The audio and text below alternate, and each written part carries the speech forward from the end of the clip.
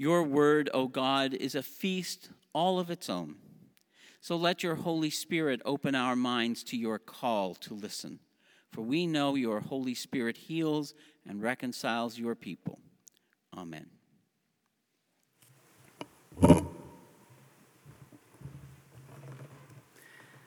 The first reading from the Old Testament is from Isaiah chapter 25, verses 1 to 9.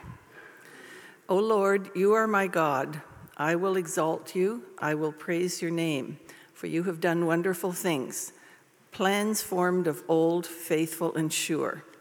For you have made the city a heap, the fortified city a ruin. The palace of foreigners is a city no more. It will never be rebuilt. Therefore, strong peoples will glorify you. Cities of ruthless nations will fear you. For you have been a refuge to the poor, a refuge to the needy in their distress, a shelter from the rainstorm and a shade from the heat. When the blast of the ruthless was like a winter rainstorm, the noise of foreigners like heat in a dry place, you subdued the heat with the shade of clouds. The song of the ruthless was stilled. On this mountain, the Lord of hosts will make for all peoples a feast of rich food, a feast of well-aged wines, of rich food filled with marrow, of well-aged wines strained clear. And he will destroy on this mountain the shroud that is cast over all peoples, the covering that is spread over all nations. He will swallow up death forever. Then the Lord God will wipe away the tears from all faces, and the disgrace of his people he will take away from all the earth, for the Lord has spoken. It will be said on that day, see, this is our God. We have waited for him so that he might save us. This is the Lord for whom we have waited. Let us be glad and rejoice in his salvation. The second reading from Psalm 23 is a responsive reading. The words will appear on the screens. The Lord is my shepherd, I shall not want. He makes me lie down in green pastures. He leads me beside still waters. He restores my soul. He leads me in right paths for his name's sake. Even though I walk through the darkest valley, I fear no evil, for you are with me. Your rod and your staff, they comfort me. You prepare a table before me in the presence of my enemies. You anoint my head with oil, my cup overflows. Surely goodness and mercy shall follow me all the days of my life, and I shall dwell in the house of the Lord my whole life long. The reading from the New Testament is Romans chapter 13, verses 11 to 14. Besides this, you know what time it is, how it is already the moment for you to wake from sleep. For salvation is nearer to us now than when we became believers. The night is far gone, the day is near. Let us then throw off the works of darkness and put on the armor of light. Let us walk decently as in the day, not in reveling and drunkenness, not in illicit sex and licentiousness, not in quarreling and jealousy. Instead, put on the Lord Jesus Christ and make no provision for the flesh to gratify its desires.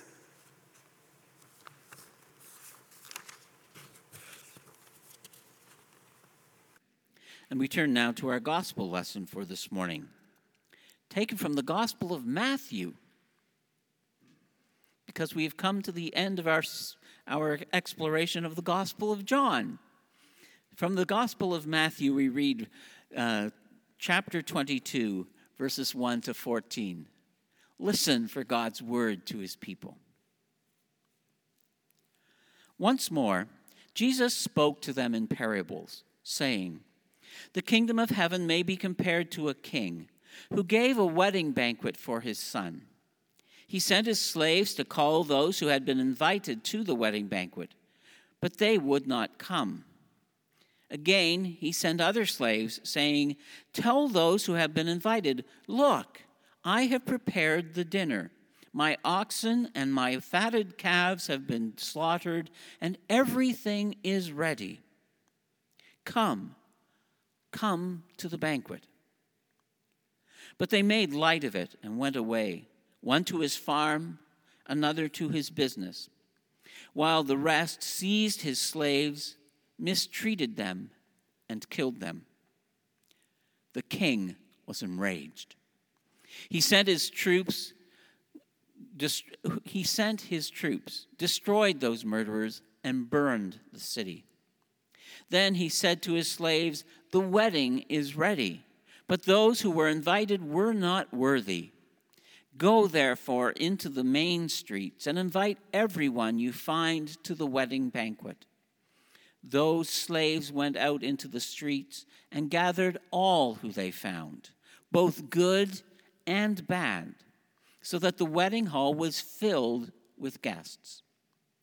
But when the king came in to see the guests, he noticed a man there who was not wearing a wedding robe. And he said to him, "Friend, how did you get in here without a wedding robe?" And he was speechless.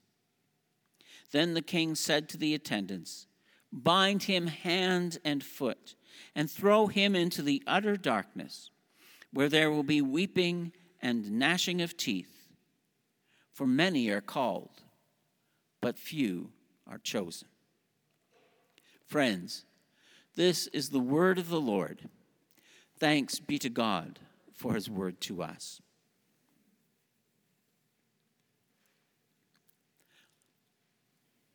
Friends in Christ, what I say to you this morning is proclaimed in the name of the Father, and of the Son, and of the Holy Spirit. Amen. What will you wear? Getting ready for Sunday, a friend and colleague of mine shared this story a number of years ago. If you aren't familiar with the province of Saskatchewan, what you need to know is this: Saskatchewan is much further north than we are in Ontario. And as a result, winters are dark and cold. Because of their northern latitude, the sun rises very late in the morning, and it sets very early in the afternoon. And on the Sunday in question, in January, in the heart of that Saskatchewan River, my colleague and friend awoke on a Sunday morning to get ready to go to North Battleford from Saskatoon to fill the pulpit there, because the congregation in North Battleford was without a minister. And not wanting to wake his wife, Bob decided he wasn't going to turn on the light.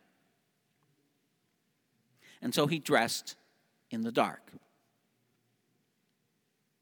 It wasn't until several hours later that he sat down behind the pulpit as the ushers came forward to take the plates to collect the offering.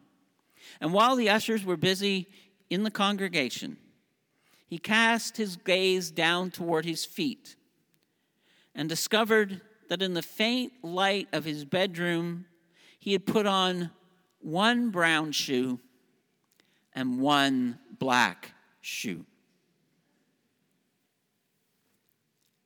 Perhaps you've done something similar. Maybe you've, like me, you've begun to get dressed in the morning and then changed your mind about what you're going to wear. But you're halfway dressed already. And so some articles of clothing are kind of an unintentional choice, let's say. Blue socks with black pants, something like that. Hopefully, no mismatched shoes. Or maybe you've been invited to a fancy dress, and that's different altogether, isn't it? When you receive an invitation with a dress code stipulated on it, perhaps you're going to a garden party at Rideau Hall to meet the governor general or attending a New Year's levee. And you're running about the house looking for all the little bits of your fancy dress attire. You haven't worn it for a while, and so you think, does it look okay? Is everything in its proper place? This is part of this morning's gospel lesson, isn't it? A king hosting this grand wedding banquet for his son, and he has invited all of these guests. He's invited the rich and the powerful people of the kingdom to come and to sit at his table and celebrate with him. But when the day comes, no one is ready.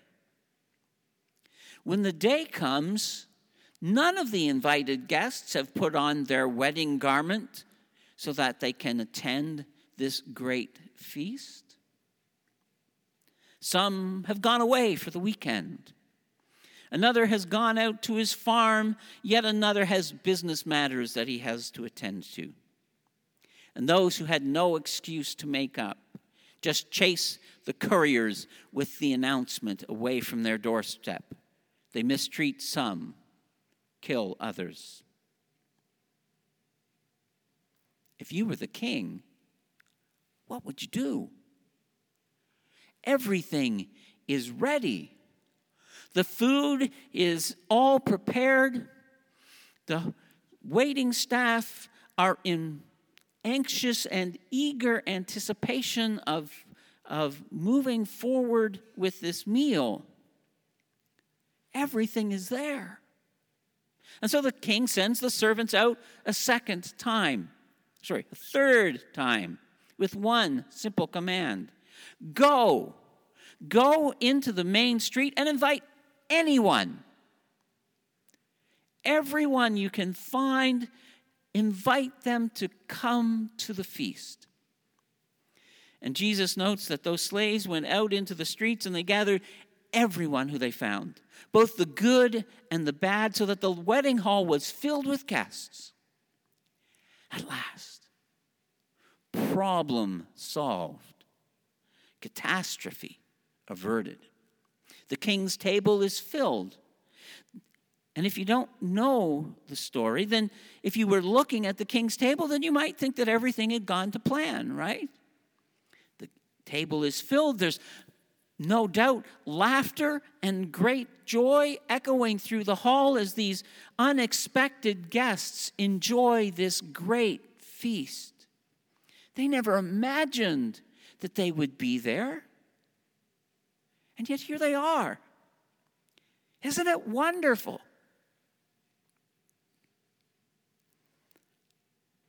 Then the king notices one man, one who was not wearing a wedding robe. And Jesus tells us that the king said to him, "Friend, how did you get in here without a wedding robe?" And the man is speechless. And then the king says to the attendants, "Bind him, hand and foot, throw him into the utter darkness where there will be weeping and gnashing of teeth. For many are called, but few are chosen."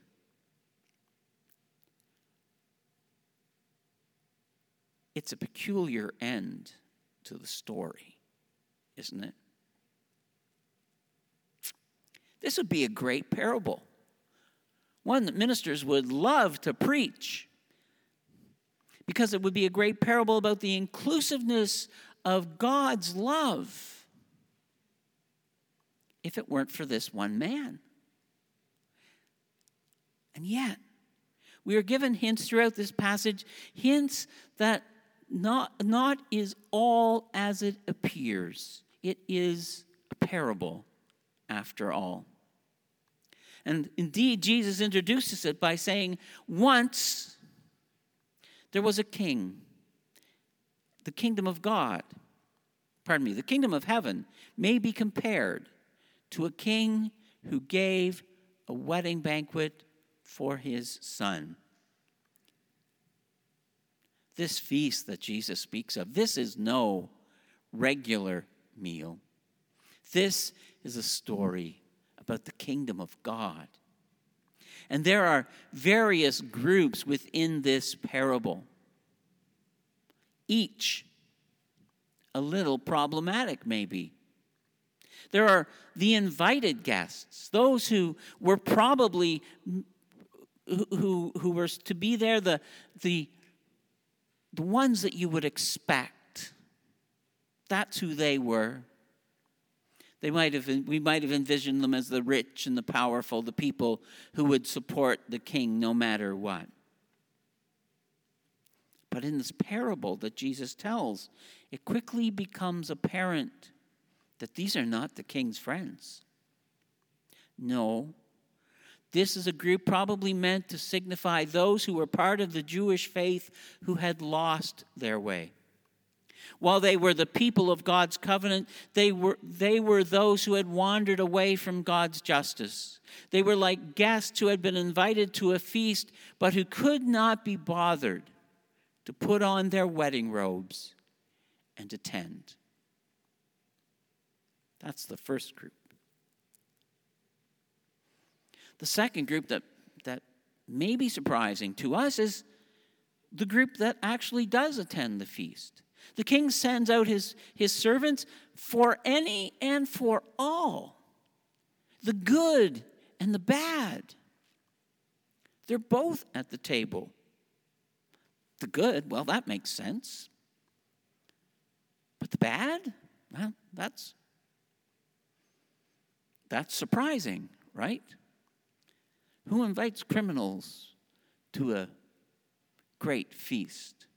Or people who are dishonest, or people who don't live righteous and good lives? But here it is. Jesus says they're there at the table. Those who were not part of the covenant of Abraham, those who were not, those who were part of the covenant and those who were not, what we commonly refer to in Scripture as the Gentiles. And there were probably also included here all those who we hear in the Gospels in other places, in other stories about Jesus. There would have been the tax collectors, the ritually unclean, and those in need of healing. Anyone who had been cut off from the covenant of God's grace, they're there too.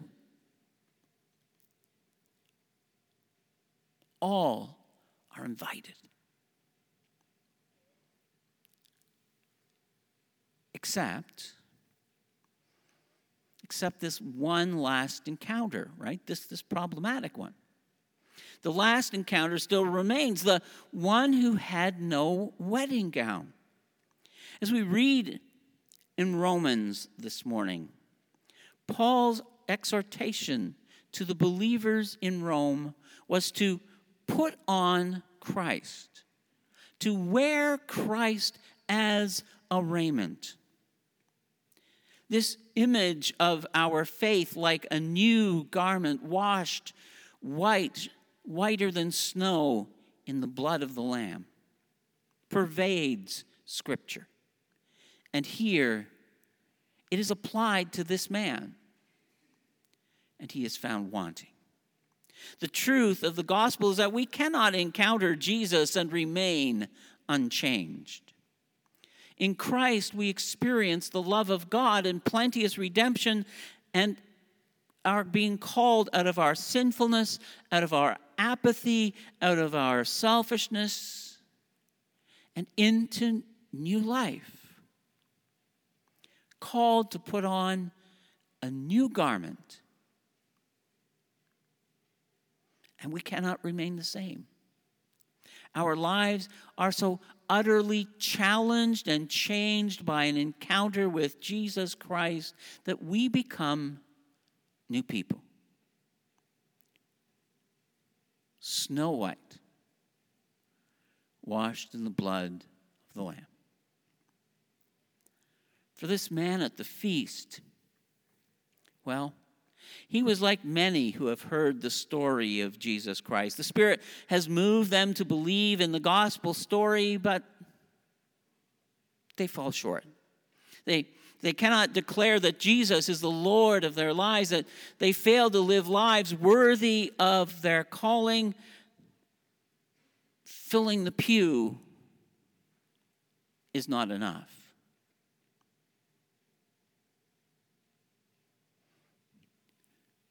One of the great blessings of the last several years of the pandemic has been the fact that we've been able to reach out to people who don't normally engage with the church. And perhaps during that time of pandemic, it brought people who don't often engage with the church. It brought them into conversation with us. It opened their hearts to the gospel. And we've had such an experience. I have had such an experience here as part of the ministry of this congregation. One of the blessings is that I've had been engaged in this conversation with a young woman searching for her faith. And while we've spoken, and hopefully I've taught her something, she has helped me and taught me many things too. One of the most surprising things that she taught me was this. It is that while exposed to the church in her youth, she never really got a sense that it was putting on that new garment, that it would change her life if she really, really followed. She never got a sense that it mattered. She never seemed to hear the message that Jesus is actively seeking her out. Jesus actively seeks you out. And that Jesus longs to live in a relationship with you. Jesus is not a faraway person, some historical figure from the past, like Herod or Pilate or all those other people in the gospel story. No, Jesus is more than that. Jesus is the host who invites you to the feast. And having been invited to the feast, a rich meal, as Isaiah portrays it in Isaiah chapter 25, a meal of the richest food and of good wine. And as we are invited to be part of that meal, that feast, the kingdom of God, our lives cannot help but be changed because we are welcomed there. One of the fineries of Reformed theology has to do with what happens at the table at the time of communion. Communion both unites the church universal and to some extent divides it by our theologies. But for us as Reformed Christians, we believe nothing less that when we are invited to the table to celebrate the Lord's Supper, that it is Jesus Christ himself who invites us. The minister may speak the words, but it is not the minister's invitation. It is Christ who reigns in heaven and sits at table there, that rich and bounteous table that invites us to come. And while the table is in heaven, the legs extend downward and the feet touch the earth.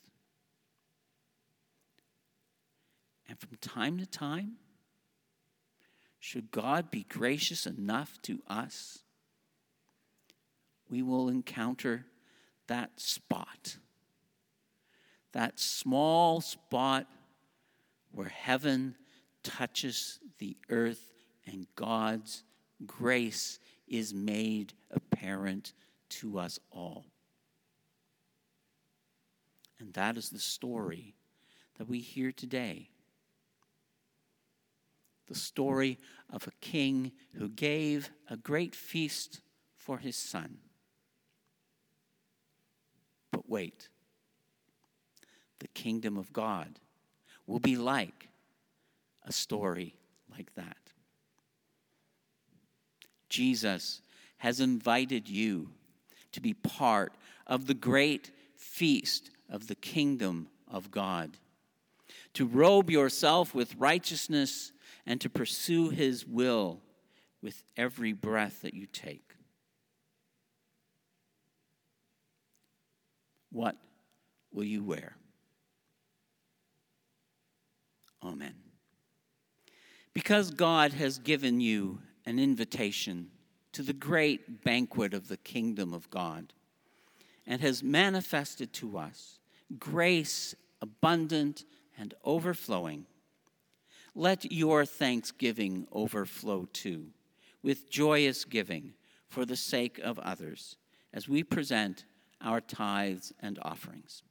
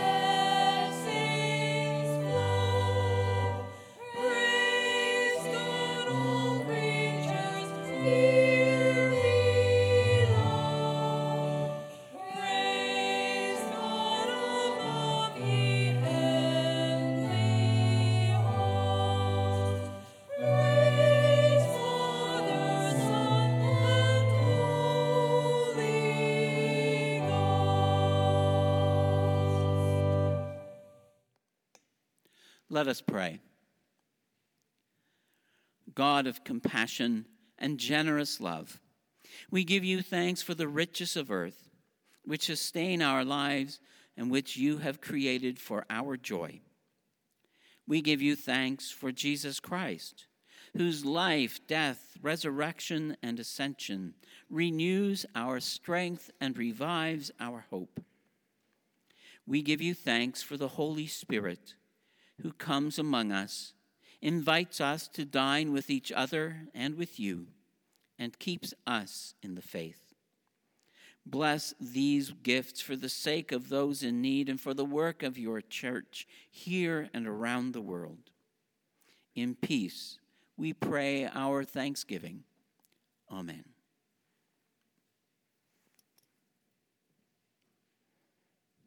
Let us come now in prayer, uniting our hearts and minds in prayers for the world and for ourselves. Let us pray. God of all time and space, you have called people to meet you over the centuries, in many different places, in many different ways. We thank you for opening up your kingdom for those who seek to place their trust in you. We give you thanks for the rich diversity of humankind, for young and old, rich and poor, people of every race and nationality, all invited to your banquet hall. Make us worthy of this great invitation. May we, as your faithful followers, put on Christ and show forth to all the world the wonder, the justice, and the joy of being called your faithful people. As we come on this day, we give you thanks for our theological colleges, for Presbyterian College in Montreal, Knox College in Toronto, and the Vancouver School of Theology, as they seek to prepare the church for a new generation. We pray for the people of Afghanistan, who are attempting to reorder their lives after this week's earthquakes. May they receive the aid they require to rebuild their lives. We pray for all the areas of the world that are in conflict today. Especially we pray for Ukraine and for the people of the Holy Land. May your justice temper human rage and revenge and usher in your reign of peace. We hold before you our own concerns, our anxieties, and our fears. May those who are feeling uncertain know your sure presence. May those who are sad and mourning know your solace. May those who are ill know your healing touch. Keep us ever faithful to our covenant promises to you, and sustain us until that day when Christ will come again, to calm every heart and wipe away every tear. Until then, we continue to pray in the manner that Jesus taught us, saying together, Our Father, which art in heaven, hallowed be thy name. Thy kingdom come, thy will be done on earth as it is in heaven. Give us this day our daily bread, and forgive us our debts as we forgive our debtors. And lead us not into temptation, but deliver us from evil. For thine is the kingdom, the power, and the glory forever. Amen.